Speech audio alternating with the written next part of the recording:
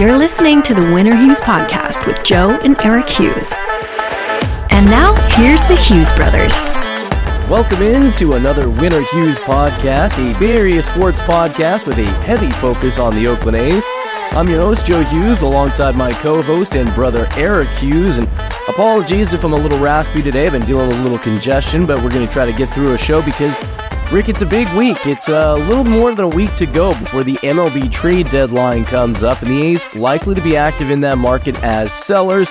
We already saw a big trade with Shintaro Fujinami sent to Baltimore, and want to get your early impressions on some of the top prospects the A's have called up. We'll go over that, plus a Unite the Bay protest. A's and Giants fans trying to come together, and a protest similar to what we saw from the reverse boycott. We'll talk about that, and maybe a little bit about the A's losing better, which has become a theme we've been talking about overall. But let's get right into it, Rick. It's the week before the trade deadline, so there's some members of this Oakland A's team that may be playing their final games in the green and gold with the white cleats on. And overall, when you're watching this team that struggled a lot this season, is it going to be a little somber seeing some of these veterans that we're going to talk about, like maybe a guy like Tony Kemp, who's been a member of this team longer than this season, has established a rapport with the fan base. You know, he's so charming, got such a great personality that even as a former Astro, you have come to like him as a member of the Oakland A's and what he's represented for this franchise. So, you know, there's some players we're going to talk about, but, you know, if you potentially are looking at maybe saying goodbye to a guy like Tony Kemp, how does the trade deadline hit you when the A's are sellers maybe than when they're buyers? Last podcast, we talked about, you know, maybe a surprise Fuji trade, and now we've gone and seen that executed there, right?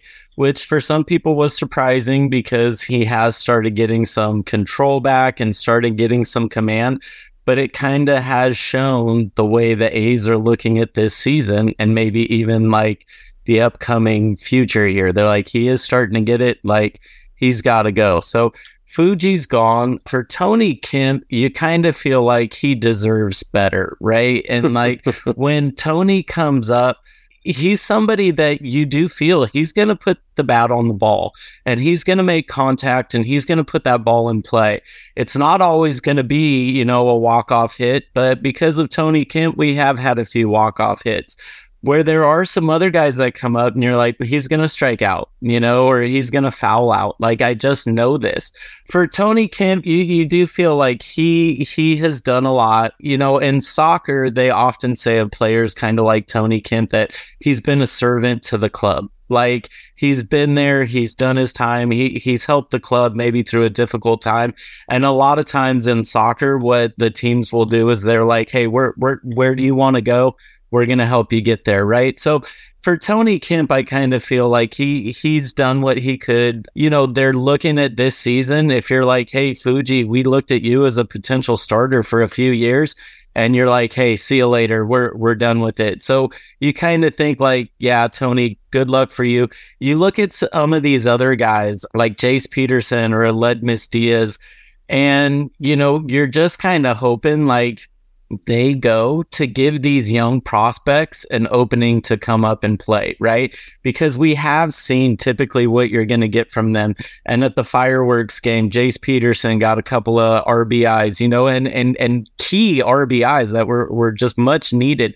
So you're just hoping that because it is such a broader field this year that some of these guys are going to move because, like you said, like these young prospects coming up are exciting. And we want to see him have opportunities to get up there. It's going to be that balance for the A's about having some veterans on this team to kind of help provide mentorship and leadership for those young guys and also take some pressure off of them so they don't feel like, man, it's all falling on my shoulders, versus having some value for those guys that are going to be on expiring contracts. So let's get into it because you talked about that broad field. You know, the trade deadline is around the corner. That comes up on August 1st. And around Major League Baseball, I looked it up earlier, there's about 5 division races with 2 teams separated by 4 or fewer games. So those are close.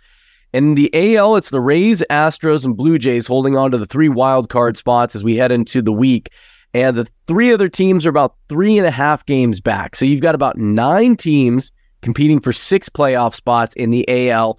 In the National League, it's 8 teams competing for 6 playoff spots, you know, unless somebody makes an extraordinary run or somebody falls off. So You've got 17 of 30 teams that are likely to be buyers, 13 teams that are likely to be sellers. And then there's going to be, those top tier guys no matter what. Does Shohei Ohtani get moved? That is the biggest move that is likely to be out there if that move happens, because he'd be a free agent after this year.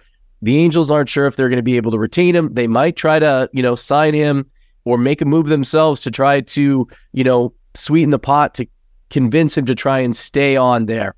Or maybe he gets moved to another team and the Angels are looking for the sweetest deal that they can get.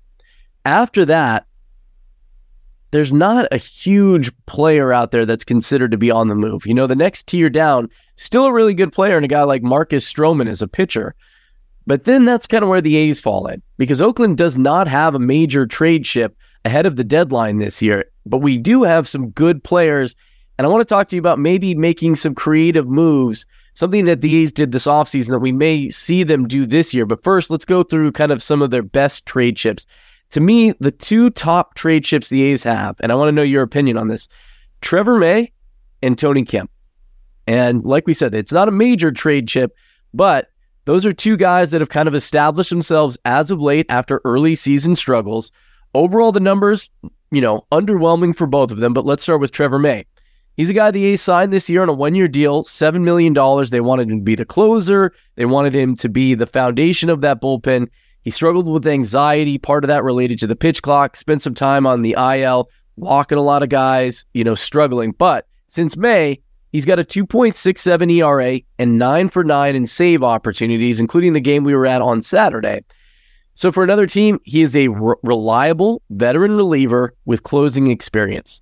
And if you're a team that is making a run and thinking you're going to make it to the World Series, you don't just need a closer, which he can do.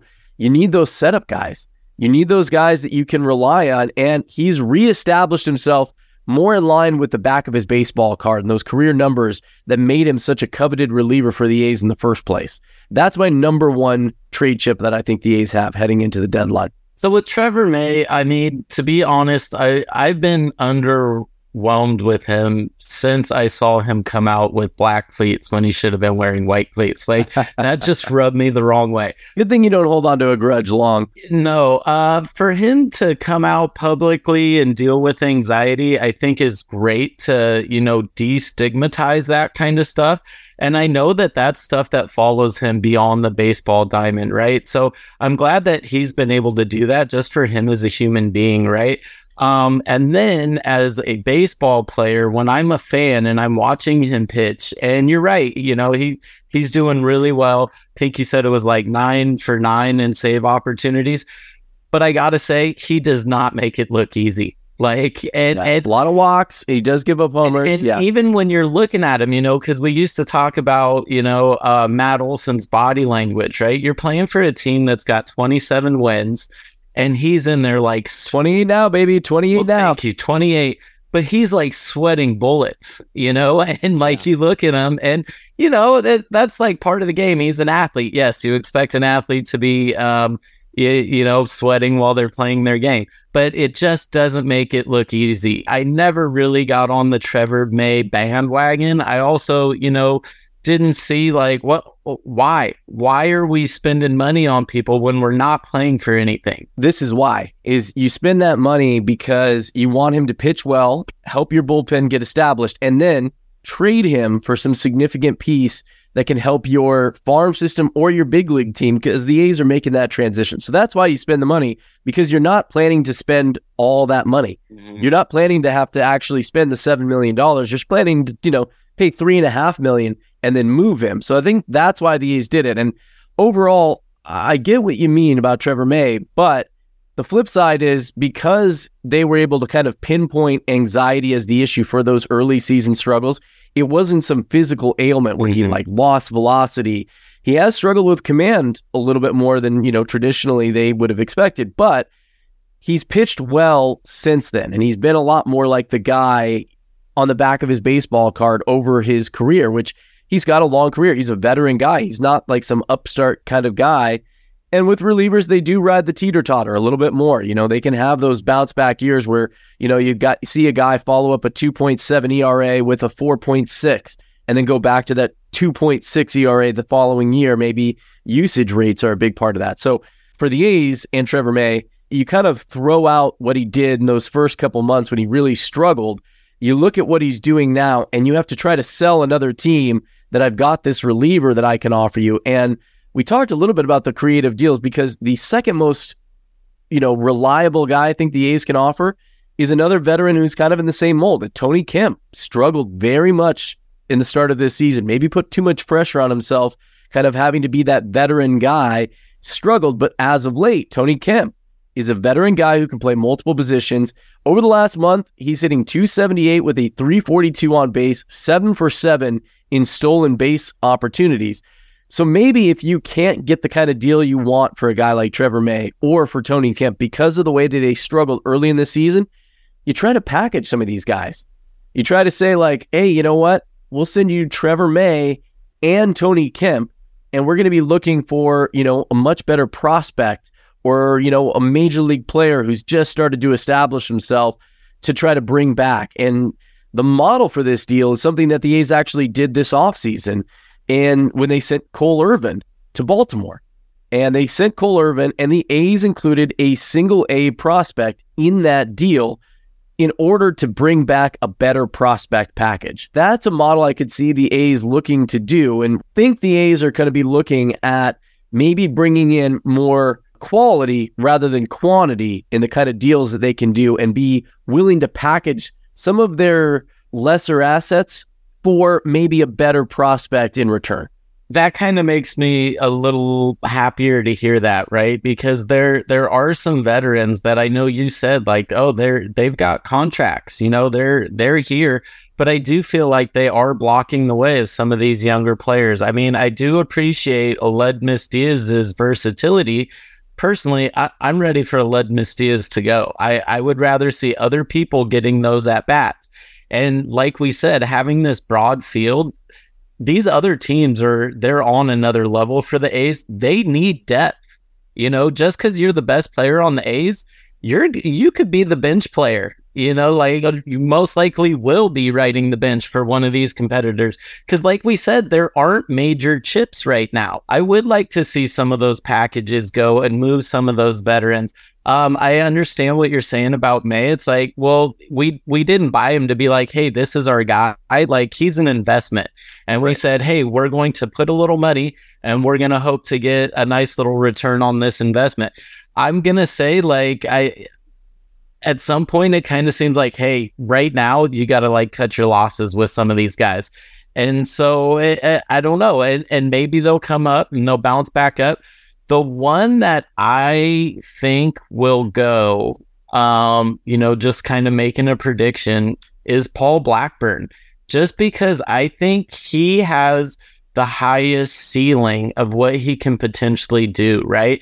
And we know that he's coming back from an injury, but to see the kind of player that he has been, it's the same kind of thing that the A's did with Trevor May and Peterson and Diaz, where you go, hey, he potentially has a high ceiling.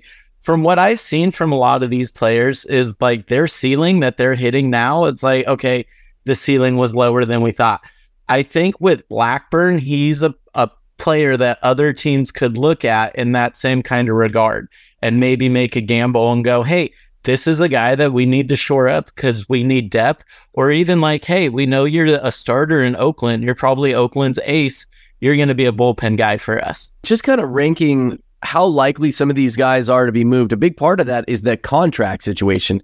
So the reason Trevor May and Tony Kemp may be at the top of that list, besides their recent production, they're both free agents after this season. Jace Peterson, Aledmys Diaz, both have an extra year left on their deal after this season, so that's some value. You could try and pitch another team. The other guys I think the A's could move, Carlos Perez, a veteran backup catcher with some pop. Sam Moll, a lefty reliever. He's under club control, but, teams are always looking for strong relievers. Austin Pruitt, another guy, because these guys might not be part of the long-term future, but they're pitching well right now, so maybe you can package that. The guys I want to get your impression, and you bring a good segue with Paul Blackburn, kind of the long shot guys. Now, these are guys that are under club control. They're not about to become free agents, but might have a lot of value right now that the A's could look to tap into. Paul Blackburn is on that list. He's not a free agent until 2026. He's arbitration eligible for the first time after this season, and you're right. He's been kind of the ace of the A's. He's done what the A's have been looking for. He's solidified that rotation, which is something that they desperately needed at the beginning of this year when they weren't getting guys that could go 5 innings or something like that. So there is still some value to having Paul Blackburn mentor this young pitching staff, which does not have any other veterans really on it. It was supposed to be he and Drew Rosinski. Drew Rosinski just had back surgery. It hasn't worked out. So Paul Blackburn is the veteran leader on the pitching staff and an all-star, a starter, helping a lot of these guys. He's cheap. The A's may look to keep him, but they could also move him. I could understand why they would move him. I think that if they're going to move him, they would ask for something significant back or package him for something significant back because, as I mentioned, he's cheap and they still want those veteran guys to help keep things stable. I mean, basically, it's Paul Blackburn and JP Sears have been those kind of reliable guys, allowing everyone else to kind of feel comfortable as they're working through, what their situation's going to be like week in, week out. The other guys that I want to get your opinion on, Seth Brown falls in that same category. He's under club control until 2027. He's arbitration eligible for the first time this next season. So he's still cheap. He's about to get a raise. So no urgency for the A's to move Seth Brown because he can play first base, outfield, and DH. Those are also the positions you're looking to get a lot of time for Tyler Soderstrom, at least at first base and DH, with Ryan Noda in the mix when he's back healthy. Seth Brown is a power bat. He hits righties well. All 10 of his homers have come against right-handed hitting, but he's versatile and he's cheap. So that's another one of those players the A's may consider packaging. Like if some team wanted, say, Paul Blackburn and Seth Brown, that's where you can maybe look to make a move, but you're giving up a lot of cheap club control. We know the A's aren't necessarily about giving up that cheap club control. It's just so hard to kind of make any kind of prediction of anything like this without really knowing the direction that the club is trying to head in. Are they actually trying to rebuild and to get back to that kind of status that they were, that we know they do, where then these guys like Noda becomes the next like key A's first baseman, right? And like Ruiz becomes like our next great center fielder, Are they really trying to do that?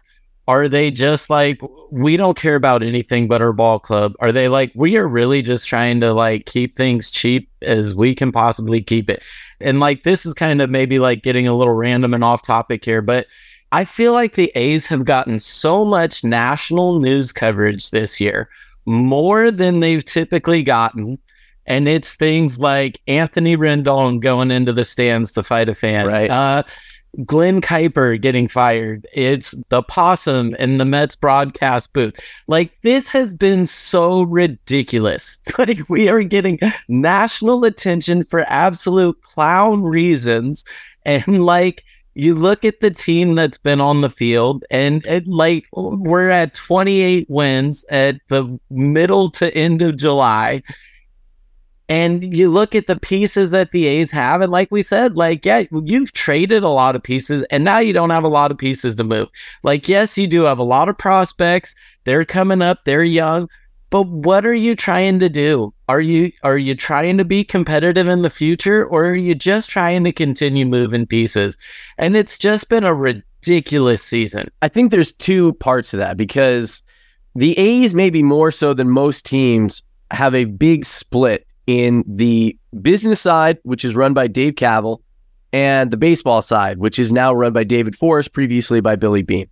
Those two sides coexist in that they're in the same business, but they're two vastly different departments. And what Dave Kaval and John Fisher are trying to do with the ballpark and move to Vegas or whatever's going on there is separate from what is being done on the field. And the marching orders for the A's on the field and their baseball operation, it's pretty much the same. And what I think happened before the pandemic is the A's were trying to get into a model that was more like what we see the Tampa Bay Rays do, which is that you will be a little bit more consistent and you'll have years where you get competitive and you go for it.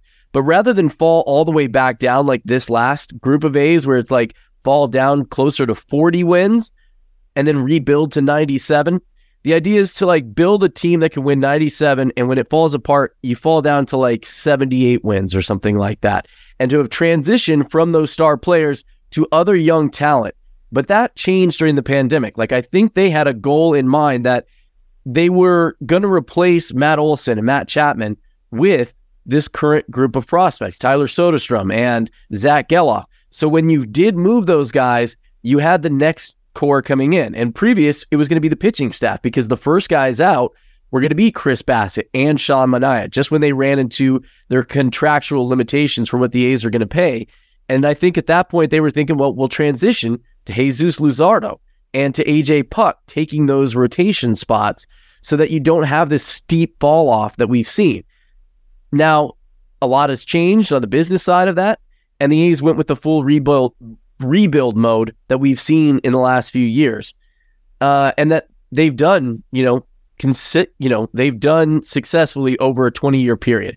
And I think that we're watching that next rebuild phase that the A's have shown that they can do successfully, which does take 3 to 4 years to establish. So this is the second year of that rebuild mode. And yeah, the team has been worse than any of the other rebuild modes, but also they're bringing up talent that they believe has a much higher ceiling, much faster. So I hear what you're saying of these two arms operate independently, right? Like the baseball side and like what do you call it? The business side, right? But in some ways, they do have to work in tandem, right? Especially if the business side is going, hey, in 2028, we're opening this stadium here, and we want a quality team that's going to be out there. So then that means, do you have those guys now? Is Soderstrom, is Geloff, are they part of those plans for 2028? Is Ruiz, is Noda? So that's where those two arms work together. And then if they're not, then I wouldn't be surprised if some of those guys get moved, right? Because they do have a high ceiling. And so that's what I'm saying is like, who knows what the A's are going to do? What I kind of predict the A's are going to do is whatever you think would be the most unpredictable. Like, other teams are going to do what they can to help them win. And I don't think that's true about the Oakland A's. To your point, that's what the A's have already done. I mean, they were supposed to be ready to move into a new ballpark at Howard Terminal before the pandemic. This was their timeline to have gotten that done and had this project done. And in theory, we found the report later that they had made an offer to try and extend Matt Chapman. And their idea was that if we got a ballpark done in Oakland, that star power was going to be Matt Chapman, Matt Olson, and Sean Murphy. Those were going to be the players that we had established. And the way we were going to show that things have changed is we're going to pay them. And that's the message we were planning to send to the A's fan base, that things are different now that we have a new ballpark. But you're right. That timeline has been extended out. And now it's 2028, 2029. So do these players like Ruiz and Noda and Soderstrom fall in that timeline? Absolutely they do. And if they don't, you'll do the same thing again. You'll do that move where you trade those now established veteran players for that next crop. If it goes out that the timeline is not going to be 2034, 2035 before a new ballpark is done. And so that's what the A's will do, is they'll keep just kicking the can down the road, bringing back talent as they've been able to do. And then when they're ready and they get a new ballpark, try and extend one or two of those established popular players to show, hey, things are different now that we've got the ballpark. We've been telling you that we're going to do it different. And here it is. We're signing Zach Geloff to a 7-year deal. We're signing Tyler Soderstrom to a 7-year deal. And we're going to keep one or two of these guys. And then kind of, in the same way that the Cubs did, sign guys like, you had Chris Bryant, you had, Anthony Rizzo. Make those the pillars of your franchise and just keep changing everything around them. What just is so frustrating as a fan, and where, we see that there are different goals between ownerships and fans and things like that, right? But to see that news, like, okay, we made Chappie a deal, he didn't want the deal. From the fans' perspective, it's like, then get somebody else, get a new third baseman. Like, it appears. But from the fans' perspective, I hear that, but here's the thing. These things don't exist in a bubble. The reason the clubs can exert some club control is because they have that arbitration system, right? So a guy can't become a free agent for 6 years. But players don't want to sign for the A's when they have options. We've seen that time and time again. Go back to the, Johnny Damon situation, Rafael Furcal when the A's tried to make a pitch to him. It's not a great ballpark as far as the amenities go when all things are equal. If you have an option to go to a ballpark or a team that's going to have way better amenities, a much better clubhouse where you're going to spend a lot of your time versus what is available in Oakland, you're going to choose the other side of that, especially with the fan base situation being iffy at best. So the A's having these young guys that they have control over, they don't have a choice. And when they've extended those offers to the Chapman, and he said, "No, you know what? I'm going to take my talents. I'll wait till free agency and see what my market really is." That's what's going to happen until the A's get a new ballpark, and that's why they need that new ballpark to be able to compete, not just for the financial reasons, just for the overall experience and amenities of the employees. Just think about it in your own work term. If you had an option to go work at a cruddy, rundown place or a really nice facility that does what the tech companies does and offers you ping pong and, meals, you're going to go to the nicer place rather than, if all things are equal, you're going to where it's just a little bit better. You're right on that, and I'll give you that. And a little bit, I'm going to take a left here. But last night, Saturday, the fireworks game, you get to go down on the field. You get to take a look at that field. That field is immaculate. Oh, yeah. Right? It's up to MLB's. Shout out Clay Woods, man. Right? And so then that got me thinking, these fields are just absolutely immaculate. These guys are not taking short hops that are coming up to the teeth anymore. Then you think about these independent league players like the Martinez Sturgeon. And if that guy makes a grab, he's making a diving grab. That is an incredible play. When you see those great plays in the MLB, you're like, yeah, he actually better have made that. That field is incredible. When you see someone on the Martinez Sturgeon making a diving play in the infield, there's probably about 70% success.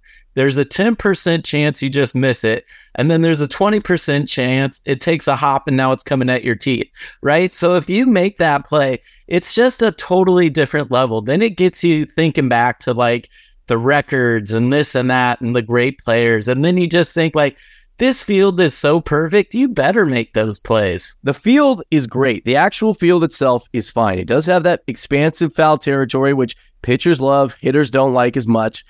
But if all things are equal, because it is a major league quality field the A's are playing on, no question about it. But if all things are equal and you have another major league quality field in, say, Philadelphia or, in San Francisco, you're going to choose that nicer facility where they're spending more money on making the amenities nicer if all things are going to be equal. You're right that if you were playing on a rundown field where it's got the turf, which players don't like, and there's discussion that the A's might have to do that in Vegas if they build a new stadium, that they might have that field turf, which is going to be another problem that they're going to have to deal with because veterans aren't going to want to go and spend their career out there unless you're making it really worth their while, because players don't like playing on that turf. It just bangs up their bodies, which is why when you see the A's go to Toronto, they try to rotate guys in and out so you don't have that same consistent lineup that you might have with an established team, because players might have a hurt back if they played all 3 games out in Toronto without getting a break as a DH or, playing first base for a day. So that is something to consider. But again, it's just down to the A's know they need a new ballpark. Everyone's in agreement on that. As much as we love the Coliseum and the vibes of the last dive bar, they do need that modern ballpark to have the revenue streams to be able to compete with the way that money has gone up and the way that the players are going to want those things if those players have options and they are sought after players. And if the A's want to be able to compete to bring in sought after players that have choices to go elsewhere, they need those things. That's just unquestioned right now. But what the A's are doing right now is just kicking the can down the road. And like you said, the business side is still trying to figure out where the long-term home is. Right now, their focus is on Vegas. Oakland's still in the mix from what we hear. And then the baseball operations department still trying to churn out a rebuild and do this again for the 4th or 5th time over the last 20 years and have this be that next version of it. So it's the two things. They do work in tandem a little bit, but it's really just the A's owner sets a budget and the A's baseball department figures out how to make that budget work. And that's why we've seen these creative deals that they've done with like signing Trevor Rosenthal, who they're still paying this year, to that 1 year, $11 million deal. He never even played. Never even played for the A's. Yeah. So that's why the A's are trying to do those kind of creative deals, because they've got this limited budget. David Forrest, here, you've got $36 million. Do whatever you want with it. Spend it however you want, which is why they're not going to replace any of those guys like a Ruiz or a Noda before they have to, because you're going to have to pay somebody the minimum anyway. Might as well be the most talented guy you can get for that low amount of money. And that's what they're going to try to do. And every once in a while, the A's surprise you. You know, the last iteration of this team with Matt Olson and Matt Chapman and Sean Manaea and, you know, Chris Bassett, they were about a year ahead of schedule from what I think the A's thought that competitive window was going to open up. And they exploded. They went on a run. They won games. They made the playoffs. And I think they did it about a year ahead of what the A's were anticipating. And that kind of started this run, which is why this last competitive window for the A's was open for 4 years instead of 3.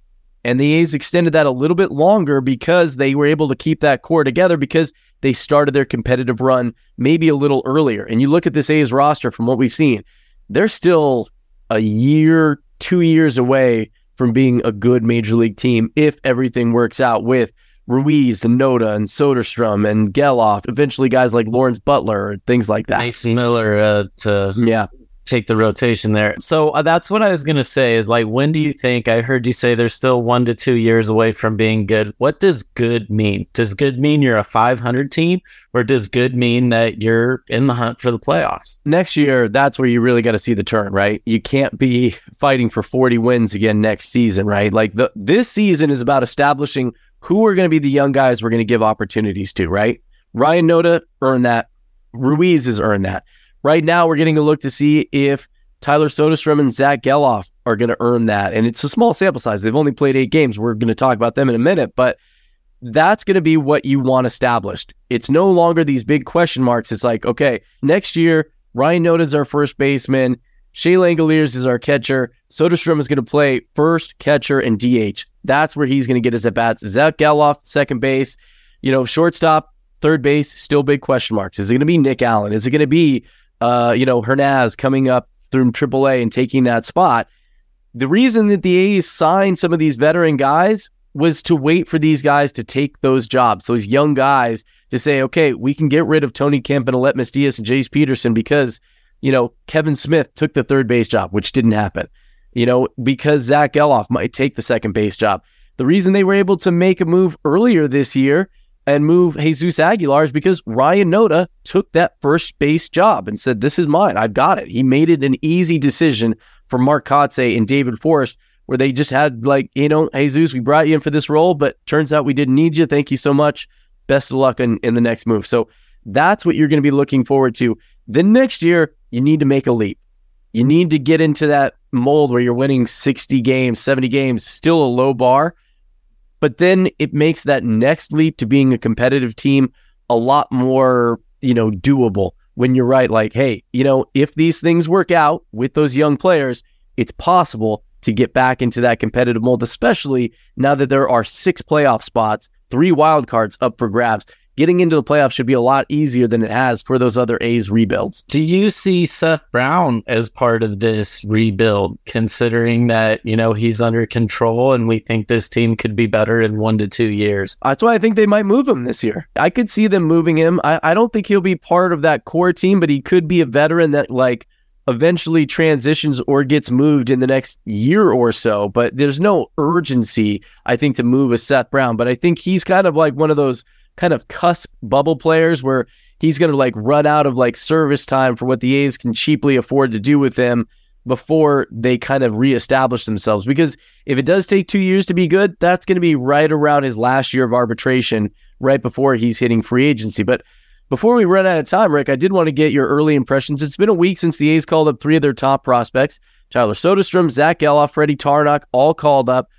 Been 8 games. You know, Soderstrom is struggling a little bit more in that first week. He's hitting just 120. He's walked 3 times. He struck out 10 times in 25 at-bats. Doesn't have an extra base hit yet. The guy that's kind of taken it to like a duck to water has been Zach Geloff. Again, same small sample size, hitting 276, .915 OPS in his first 8 games, 3 doubles, a triple, and on Saturday night, we got to see his first home run. He looked like he's come up and just been like, okay, I got this. Yeah, it looks like I can figure this out. It's been good to see that. I've really been excited for Soderstrom, and I think I've watched his at-bats more than I've watched Geloff's at-bats. Typically I have the game on, and I'm like doing other stuff, but then I'll hear, oh, Soderstrom's coming up, so I'll go watch. And yeah, because I've heard so much from you, and he's the one I've been watching the most, and hoping to see it, and you're just not seeing it. And then Geloff, I hear him a lot, and then like I know I've seen them batting like really like one in front of the other often. I don't really know what the lineup has been, right? But then it's like I usually miss Geloff's at bat, and then I find out like, oh, that's the one you wanted to watch, or he's the guy that's on base. So no, the Saturday game, I think like didn't he have a couple mistakes to start it out, and then he came through and totally redeemed himself. Yeah, and he had he tried to make that catch in the outfield. He kind of fell awkward on his shoulder. Then he had the throwing error. His first error as he threw the ball into the dugout. So that could have been related to what happened. And one last thing before we get out of here and run out of time. On Tuesday, A's and Giants will open a 2-game Battle of the Bay series in San Francisco. Those games are going to feature the latest protest effort by A's fans in a collaboration of the Oakland 68s and Last Dive Bar, the groups that helped organize that very successful reverse boycott effort in Oakland, and one of the cooler moments of the season. They've got those Oaklandish cell shirts that have become ubiquitous around Major League Baseball this year, and the group is planning a Unite the Bay night. They're inviting Giants fans to join in the protest, and there's even an alternate cell shirt that's going to be available in black instead of in green. There's also a poster for that game. It's kind of a variation of the 1989 World Series poster, but instead of, 2 hulking sluggers playing tug of war with a World Series title, it's going to be 2 players standing on either side of the bay, shaking hands, locking arms, showing that united front. It's going to have a similar model to the reverse boycott and the protest we saw at the All-Star game. They're going to be asking fans to stand in silence at the first at-bat of the top of the 5th inning, and then follow that up with the Sell the Team chant that we've heard around and around. So before we get out of here, Rick, just really curious about what you're expecting to see this week, and will A's and Giants fans be able to unite the Bay in this protest effort? I have never been to the Giants stadium. I've always said I'm going to go to a Giants and A's game. Every time it happens, something comes up. I can't go. I've been looking at this. I've been really excited. I'm like, I'm going to go. And as soon as this podcast is over, I'm driving down to LA. So I'm going to miss it. So I was so excited. Will it work out? I don't know. I've gone to a lot of Giants and A's games, and it does seem like it's more of a friendly rivalry than like fan rivalry, Red Sox. Because we're not in the same division. I've had some great times tailgating at A's Giants games, and everyone's, ribbing each other. But we're not really battling until it gets to the World Series, which hasn't happened, since '89. Yeah. It got close recently. I think the Giants went all the way, but the A's, didn't make it. I think it would have been fun. It would have been cool to see Giants fans jump on board, even though there is a love-hate relationship with them. Yeah, it's going to be fascinating to see. The fans may be sympathetic to the plight of the A's fans. Giants fans went through something similar, kind of their own saga of maybe losing their team. That was nearly 30 years ago. But Giants ownership, they are most certainly going to be on the side of wanting the A's out of this market and wanting this market all to themselves. This has been the Win or Hughes podcast. I'm Joe Hughes alongside my brother Eric Hughes. You can find us on social media at Win or Hughes on Twitter. You can also find me on Twitter at Vegas Joe Hughes. And you can find us on YouTube as well. Make sure to like and subscribe. New episodes debut every Monday. Thanks for listening to the Win or Hughes podcast. Make sure to like and subscribe.